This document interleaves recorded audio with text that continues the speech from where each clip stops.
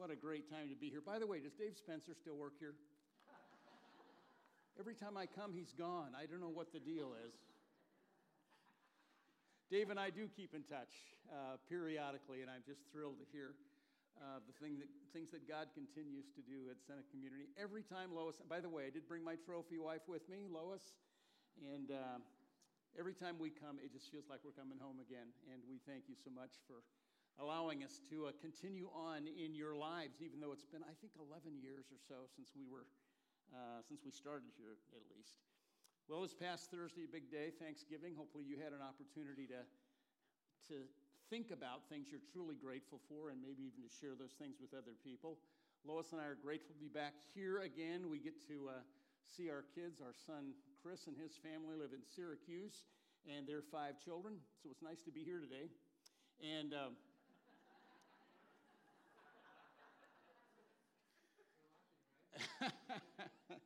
no, we really are having a fantastic time. Went over to Skinny Atlas yesterday. We like the Dickens stuff over there, and it's just been a great time.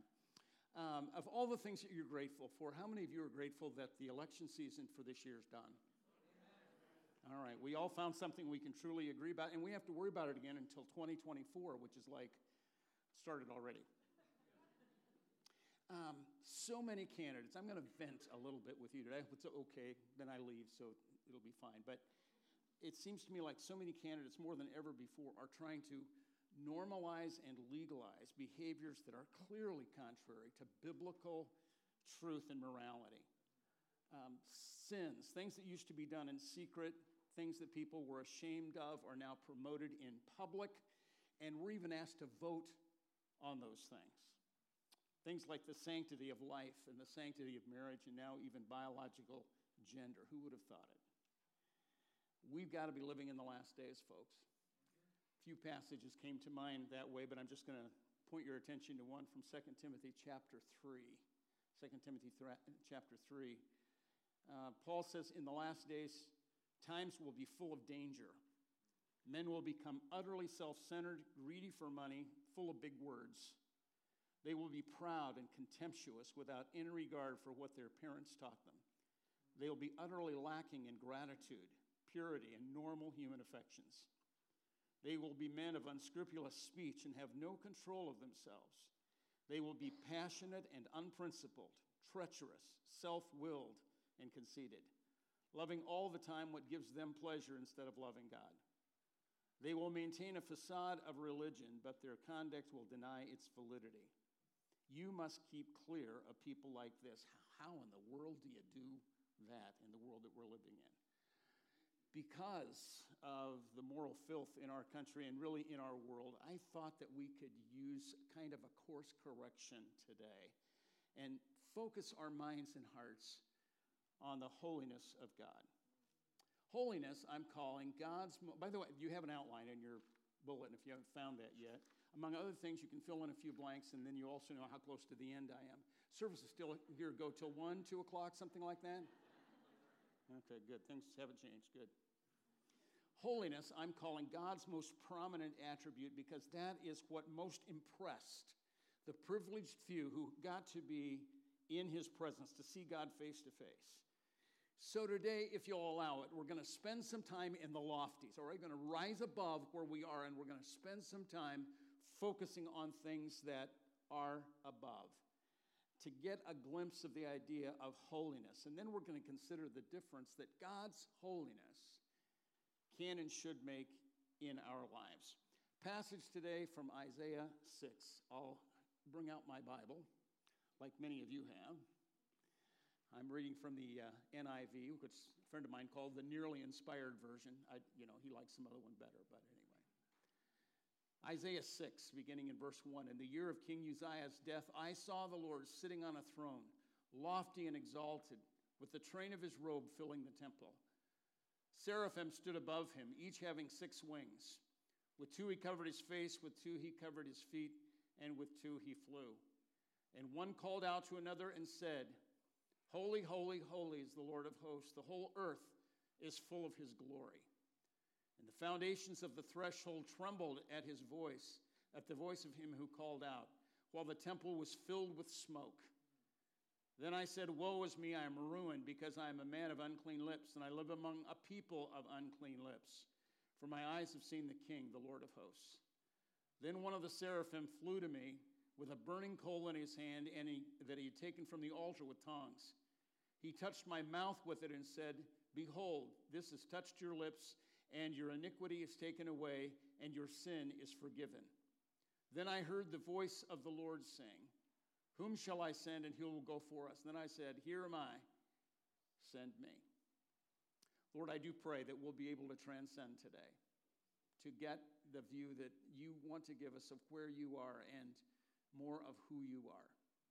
And I pray your richest blessing on us all as we spend this time in your word. In Jesus' name, everybody said, amen. Amen. Well, let's look first of all at the essence of holiness. What is holiness? And the key word there is the word separation. Holiness is separation. That's the original root. It actually means to cut or to sever, to be disconnected, to be completely separated. In referring to a gifted, accomplished musician, we might say she's a cut above the rest. When we describe world-class athletes like Patrick Mahomes, we'll say he's in a league of his own. The idea is that these are the people who set the standard in their area of expertise, and the rest of the world just kind of gazes at them from a distance. They're separated from the average and even from the accomplished. Their greatness attracts us, but greatness also intimidates us when we compare ourselves to them. Now, those are woefully pale illustrations of the separateness or the holiness of our God. By definition, he is in a class by himself as seen in his exalted position. Isaiah wrote, I saw the Lord seated on the throne, high and exalted. Isaiah in the Old Testament and John in the New Testament were given personalized tours of the ultimate throne room. And then they tried to convey what they saw surrounding God, but it was almost beyond description.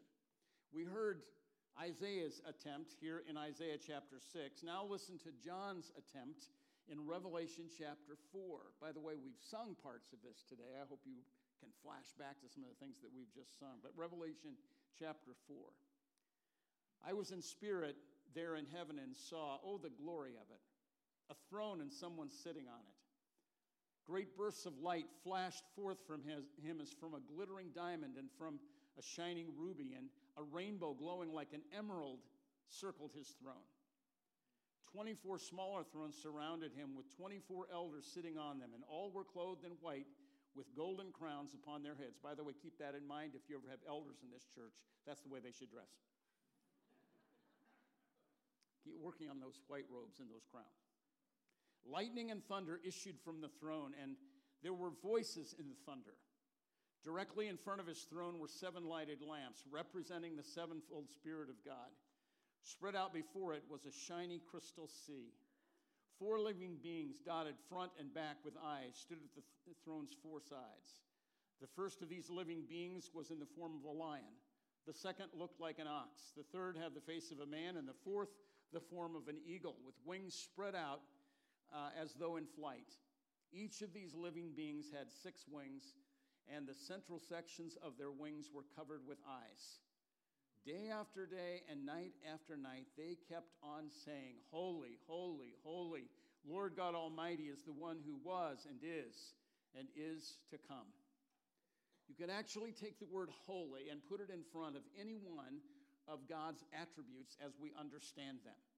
His holy omnipotence, his holy immutability, his holy omnipresence, his holy omniscience, his power and consistency and presence and wisdom are all in a class by themselves. They're separated. You can't use those words to describe anyone else except God, especially when you put the word holy in front of it, because it's higher than that, totally in a class by himself. And it's from this exalted throne that God creates and sustains and governs all things in this universe. Trying to look at it, let alone trying to comprehend it, would put a crick in your neck. Have you ever gone to an air show and been looking up for a long period of time, and the pretty soon you go, wow, like that. God is so high and exalted, it would put a crick in our neck. Have you ever been in any place that was so bright, so brilliant, that your eyes watered? That's what it's like to try to gaze on the holiness of God from that angle and from that brightness. If I were to step into God's exalted throne room, the overriding thought would be, I don't belong here. I'm in way over my head. And I'd join Isaiah and John on the floor, literally covering my head and pleading for mercy. God is in a class by himself, separated from us due to his exalted position, but also because of his moral perfection. And this is the refrain that all of the people around the throne are singing or saying constantly. Holy, holy, holy is the Lord Almighty. If we were to stumble into Buckingham Palace or the Oval Office, we would be impressed by the trappings of wealth and power. Soldiers standing at attention and bands striking up a chorus of Hail to the Chief or God Save the King.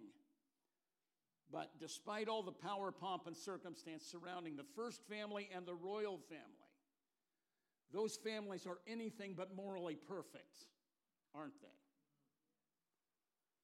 After centuries, there's talk of ending the monarchy because of the scandals that have just followed the Windsors and been part of the Windsors' life wherever they have gone. Scandals among our own government leaders have brought great national embarrassment and shame on our country. Now, I think we need to give them respect because of their position in leadership. But we don't have to respect their character. We don't have to respect their character if it's out of sorts with God. Just as our God is separated from everyone else due to his exalted position, so is he in his moral perfection, because God is holy. There's the word again. God is pure. That's the attribute that most impressed the seraph angels in Isaiah 6, the 24 elders and 4 living creatures in Revelation 4. That complete goodness is often illustrated in the Bible by brilliant, blinding light in contrast to darkness. Have you ever walked into a dark room and been there for a while, and then suddenly the lights are turned on, and you're like that? That's what it would be like and what it will be like to come into the presence of Almighty God. 1 Timothy 6:16. He makes his home in matchless, blinding, brilliant light that no one can approach. No mortal has ever seen him, and no human can. 1 John 1:5, God is pure light, undimmed by darkness of any kind. There is no hidden or dark side to God's character. During the election cycle, we know what comes out. We know all the digging that goes on. And all of this stuff, these rumors become realities and things that have gone on in their past and going on in their life. One side is trying to cover them up. The other side is trying to expose them. But try as you want, that will never happen with God's character, because there is nothing but light. There's nothing but purity. There's nothing but holiness in him. One of the things that proved Jesus' divinity was his moral perfection, his holiness. He lived in a human body for those 33 plus years. He experienced every limitation, every temptation that we do. He impressed people with his parables, and certainly with his miracles, but also with his character. His moral perfection was attested by angels and men, friends and enemies. When Gabriel the angel first approached Mary to tell her she was going to have a baby, Luke 1, the Holy Spirit will come upon you, and the power of the Most High will overshadow you. Therefore, the Holy Child developing inside you will be called the Son of God. Pilate, after interrogating Jesus all night in this public place, at the end of all of that, this is what he said. Told the chief priests in the crowd, I don't find him guilty of anything. I can't uncover anything in his character that makes him guilty of anything. And then, of course, the thief on the cross, talking to the other thief on the cross, crucified at the same time Jesus was. Luke 23. He said to the other thief, "You and I are guilty. We deserve to die because we did wrong, but this man has done nothing wrong." Hebrews chapter 4. We have a high priest who can feel it when we are weak and hurting. We have a high priest who has been tempted in every way just as we are, but he did not sin. It's interesting that when men try to create gods for themselves, the moral perfection is not there. The holiness is not there. The gods of Greek mythology, stationed on Mount Olympus, were always fighting among themselves. They argued over who was the greatest, the most beautiful, the most powerful. Their sexual exploits between themselves and with earthly men and women were positively obscene. These mythical gods were man's attempt to bring God down to our level. To bring him down to our level because it's too blinding and too brilliant to be in the presence of God. So we need to refashion a God that lives just like we do, rather than trying to ascend to that higher level where God is. Psalm 24, verse 3. He restores my soul, guiding me in the paths of righteousness so that his name may be glorified. There is an enormous gap, a separation between the moral perfection of God and the sinfulness of mankind. It's impossible for a holy God to perform or tolerate any sinfulness. So when he comes in contact, he either has to do one of two things: destroy the sinner or eradicate the sin. Because he is holy. Because he is holy. Habakkuk chapter 1. Your eyes are too holy to look at evil, and you cannot stand the sight of people doing wrong. Psalm 11, 4 through 7. The Lord is in his holy temple. The Lord sits on his throne in heaven. He sees everything that happens. He watches people closely. The Lord examines those who are good and those who are wicked. He hates those who enjoy hurting others. He will make hot coals and burning sulfur fall like rain on the wicked. They will get nothing but a hot, burning wind. The Lord always does what is right, and he loves seeing people do right. Those who live good lives will be with him. God despises the sin the way that a loved one or a doctor despises cancer or despises HIV. Or today we'd say despises COVID. And that hatred and love drove him to provide a cure, drove him to provide a cleansing. And that thought leads us from the essence of his holiness to the expression of his holiness, which is that big word, sanctification. Sanctification. To sanctify means to set apart, to cleanse, to make holy, to make healthy. Under the Mosaic law, was provided several temporary bridges between God's holiness and man's sinfulness. We're all familiar with the Ten Commandments. The Ten Commandments were given so that people at least would see what totally righteous behavior looked like, what morality looked like. The priesthood was established. By the way, the word priest actually means bridge. And so the priests were mediators between God and man, to build a bridge between man and God.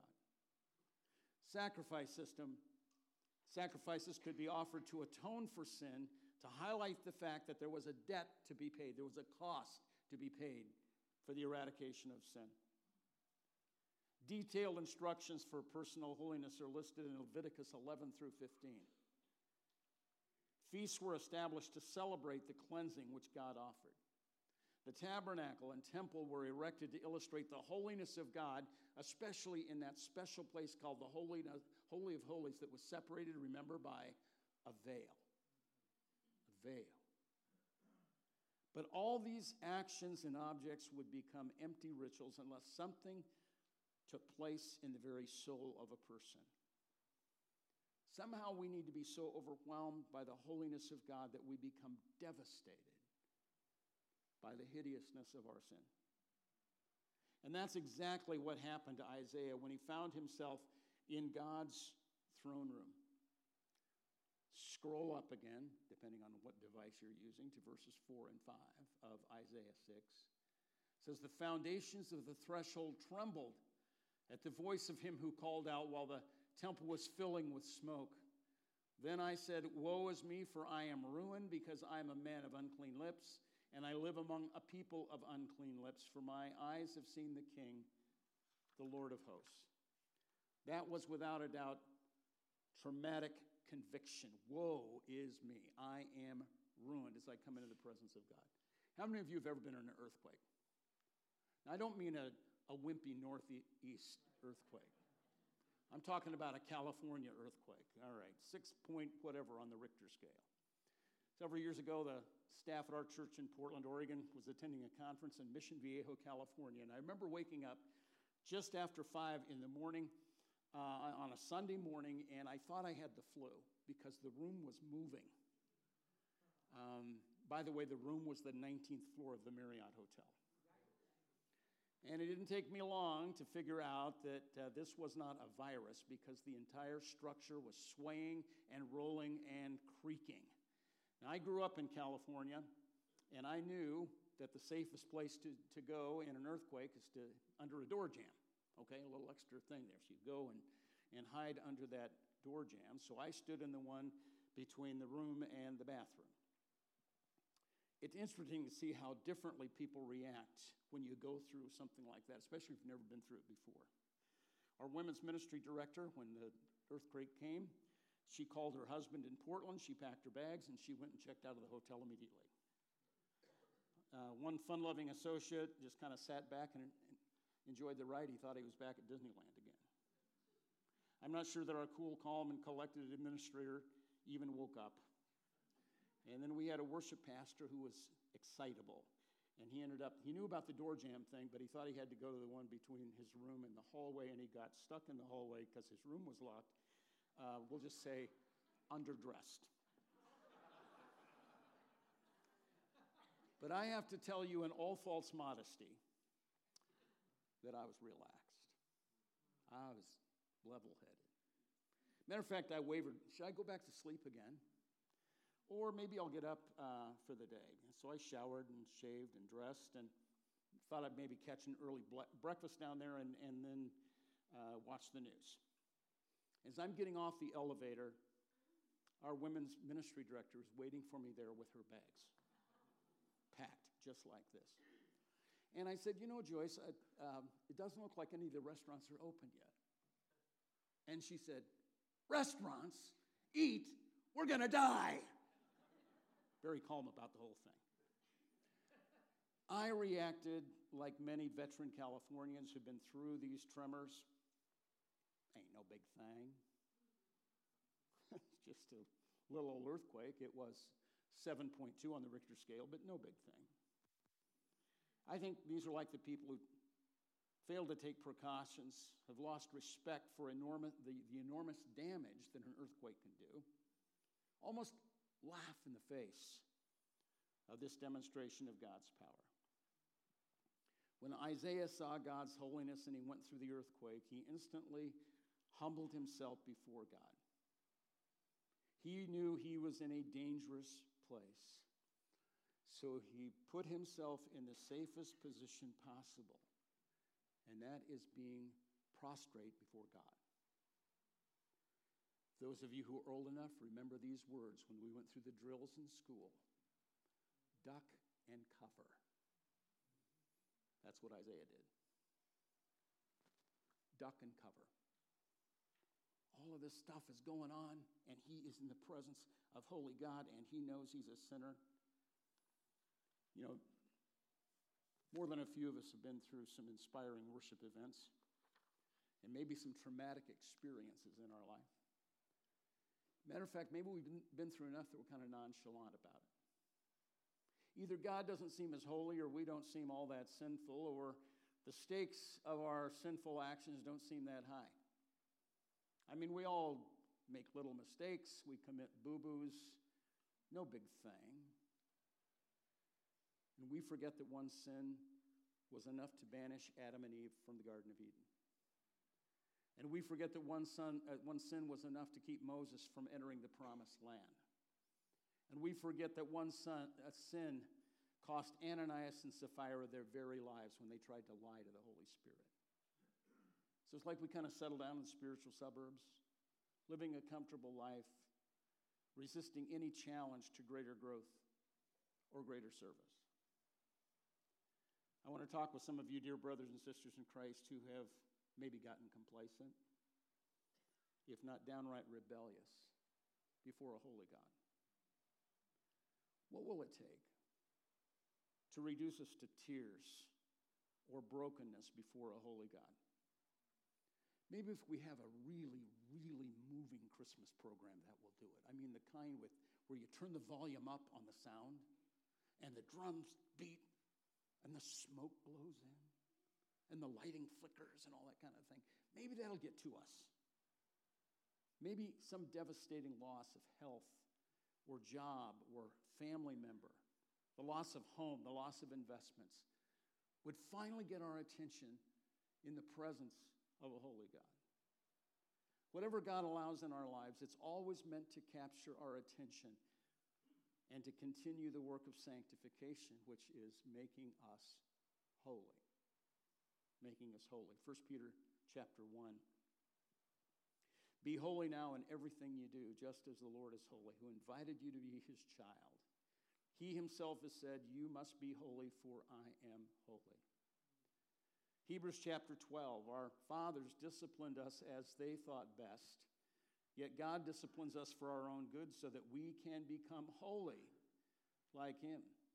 We don't enjoy being disciplined. It always seems to cause more pain than joy, but later on, those who learn from that discipline have peace that comes from doing what is right. Isaiah humbled himself before God in the midst of this trauma, experiencing a fiery cleansing. Now take a moment to think about what is recorded in this text. An angel takes tongs and goes to the altar and gets a burning coal out of it. And think about your barbecue and briquettes. And they've been fired up to where they're going from red hot to white hot. And you take one out. Angel puts it in his hand. And he puts it on Isaiah's mouth. That would raise one monster blister, wouldn't it? You hear the sizzle. Hot, burning coal. This was not a remote ritual. It emphasized the greatness of Isaiah's sin and the completeness of the cleansing that God was doing in his life.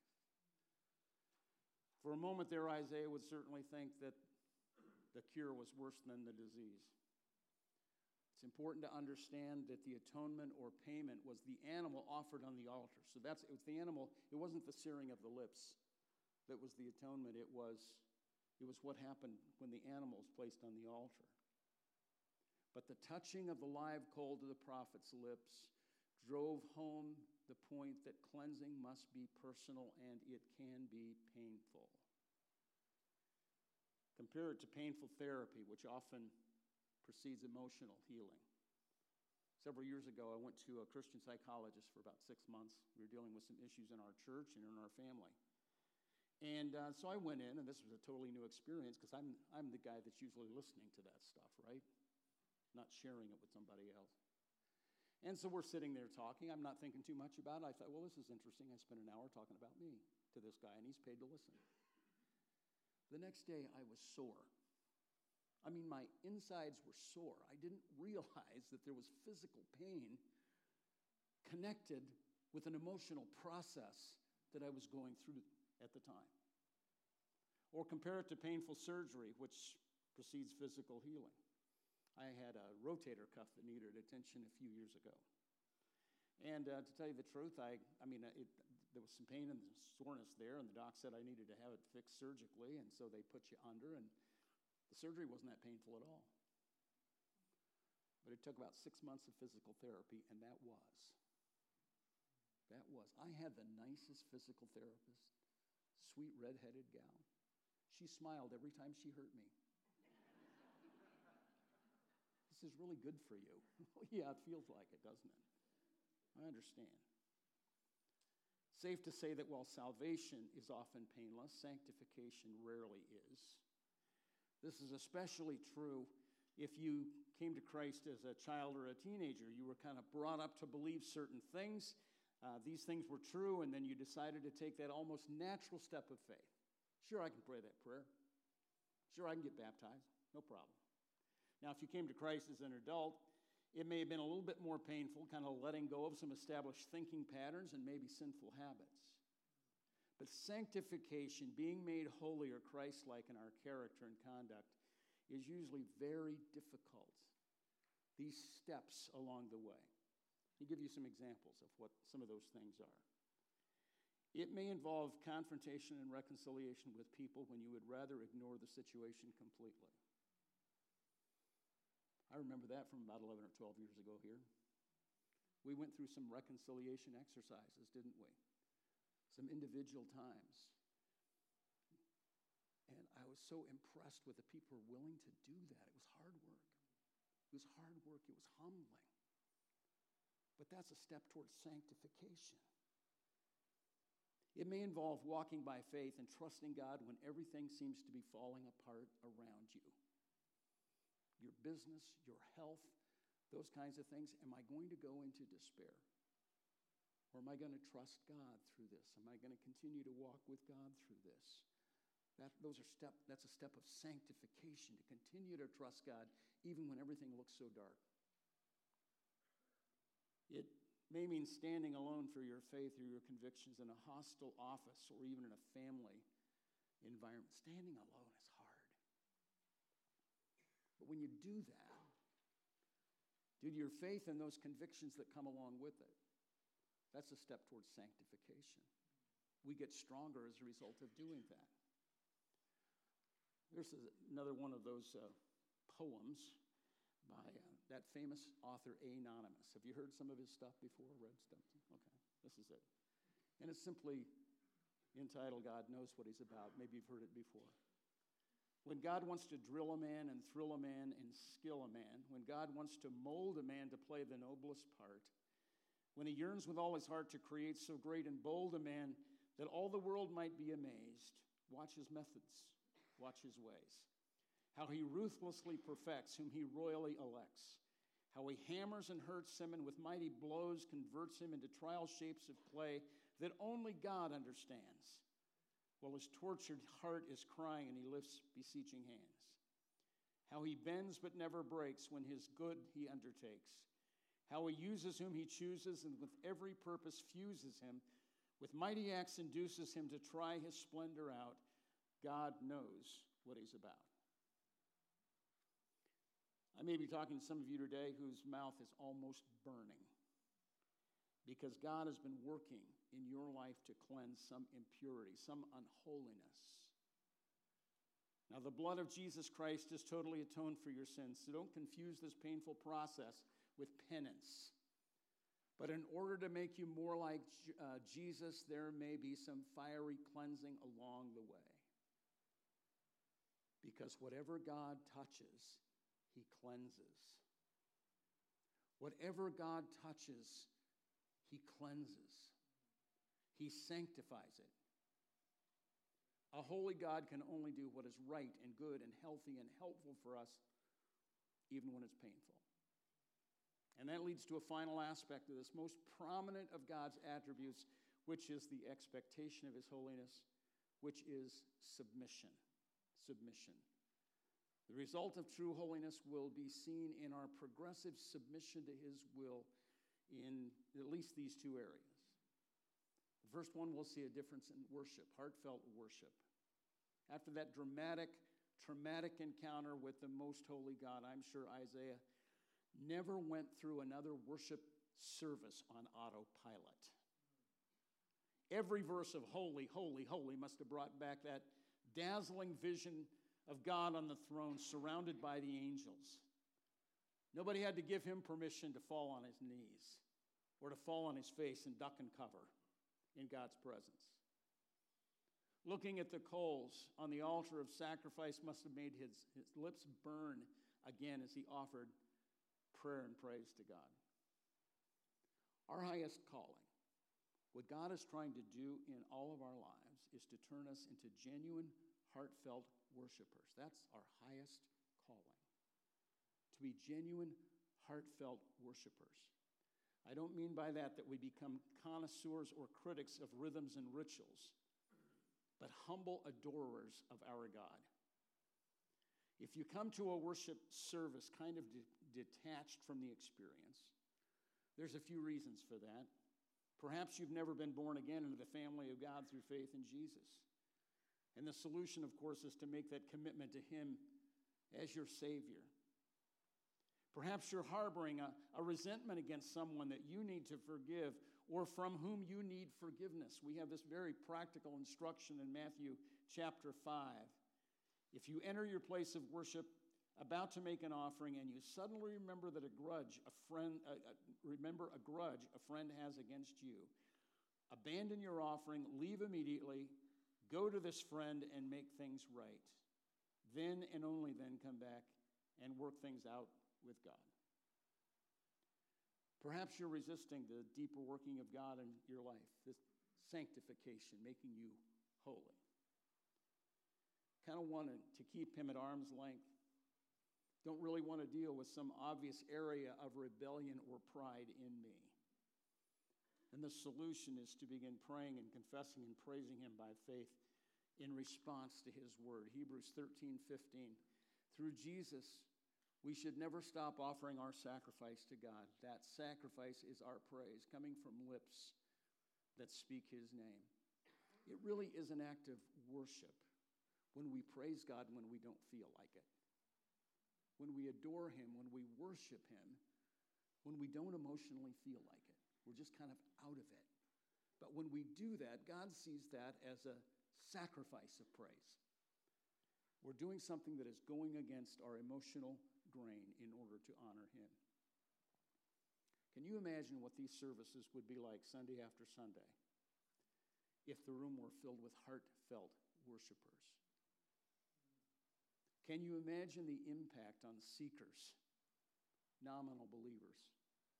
When we were here all those years ago, we invited our landlady, I should say, to church. I guess you can still say those two, can't you? Anyway. We invited our landlady to church. And after church, we took her out to lunch and said she was not a church-going lady. What was your impression? Give us an outsider's perspective on what you experienced today.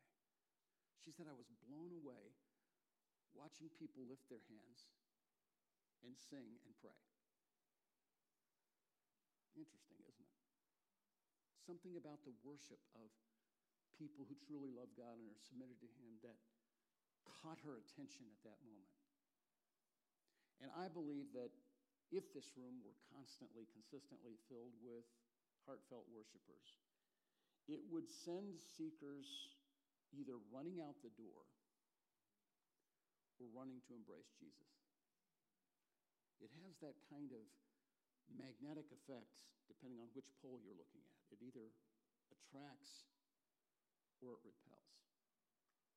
I'm going to close with one more obvious evidence of our submission to a holy God, and that is humble service. As this worship service came to a close, the Lord offered an invitation. Now, if you read the passage, you'll see that what's interesting about this invitation at the end was that there was only one person in the audience. Imagine coming to church and there was a terrible storm. But Dave makes it here, and he's got his sermon, and he's ready to preach. And there's one person in the audience. And he's coming into the offering, or he's coming into that invitation to do something to move closer to the Lord. And you can't sit there and think, I wonder who he's thinking about right now. I wonder who this message is meant for. I wonder who will respond. And God, in the presence of one audience member, says to Isaiah, who will go? Who will go? Whom shall I send? And this vast audience Who will I send? Isaiah.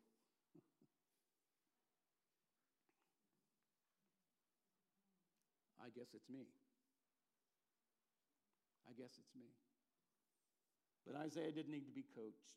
He didn't need time to think about it or even to pray about it.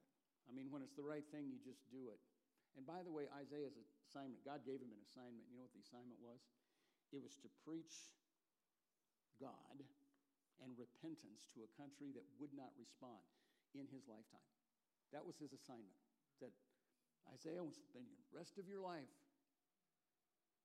talking about me, and nobody's going to listen to you. Nobody's going to respond. But that's what I'm commanding you to do. I said, okay, that's what I signed up for. See, it was important that Isaiah get that message into the record. Okay? And the message that Isaiah preached went into the record even though nobody responded in his lifetime. We open the book of Isaiah today, and we see that people are responding to God because of the things that he wrote. Now, this is a hard word in every generation, but I think especially in our century. Commitment seems unreasonable when we are much more centered on comfort and convenience. So when God calls, we have an advantage today, by the way. Remember the old days when you had to actually answer the phone to see who was on the other end? Remember that? Tell your children about it. They would be interested in hearing that story. You'd see it on an old movie somewhere. But now what happens when we get a call? What do we look for? Caller ID, right? Okay, who's calling? Now, some of them just come now. They're getting really good about this. Maybe you've gotten some calls from somebody called Scam Likely. We've been getting a few calls from Scam Likely lately. But sometimes if you don't recognize the number at all, and you say, well, I'll just let that go to voicemail. And sometimes when you look at caller ID and you do know who's calling, you let it go to voicemail. I'll check that out later or I'll forget about it. So when God calls, he gets our voicemail. Please leave your number after the tone, God. I'll get back to you soon. Shalom. And we're off. I mean, if we do commit to some ministry God is calling, inside or outside the church, we say, okay, as long as I get appreciation, as long as people cooperate with me, as long as I'm compensated for it, and of course, as long as there's some success related to that so that I can feel good about myself for what I'm doing, God, then I might consider. I might consider it. And so we commit, and it doesn't happen quickly or easily. And we say, I'm out of here. I quit. I resign. Somebody else can take this over. So wrapping this up, I want to ask a couple of questions. We've been talking about the holiness of God today. Who are you serving? Are you serving yourself or the living God? Where are you serving? What's your assignment? And I can guarantee every one of us has at least one from God. And maybe more than that. And if you come to a place like this and have an encounter with a holy God, or wherever you may encounter him, there is only one response. Because as far as he's concerned, there's only one person in the audience. That's you. And the only appropriate response, I'm here. Send me. Bow with me in prayer. Jesus, it is a pleasure to be in this place. It's a pleasure to share these things from your word, from such a powerful passage. And Lord, I do pray for this dear congregation that Lois and I love so very much. And thank you for the good work that's going on here, but I know that there's more that you want to do. I know that there's more that Pastor Dave and the deacons want to see happen here in the lives and through the total ministry of this church. And I pray that you would give each one the attitude of an Isaiah. to allow you to do that important work, that deeper work of making us holy, making us truly heartfelt worshipers and adorers of yours, and then also as humble servants. Whatever it is you're calling us to do right now, I pray that we'll be obedient to that call. And I ask these things in the wonderful and strong and holy name of Jesus. Amen.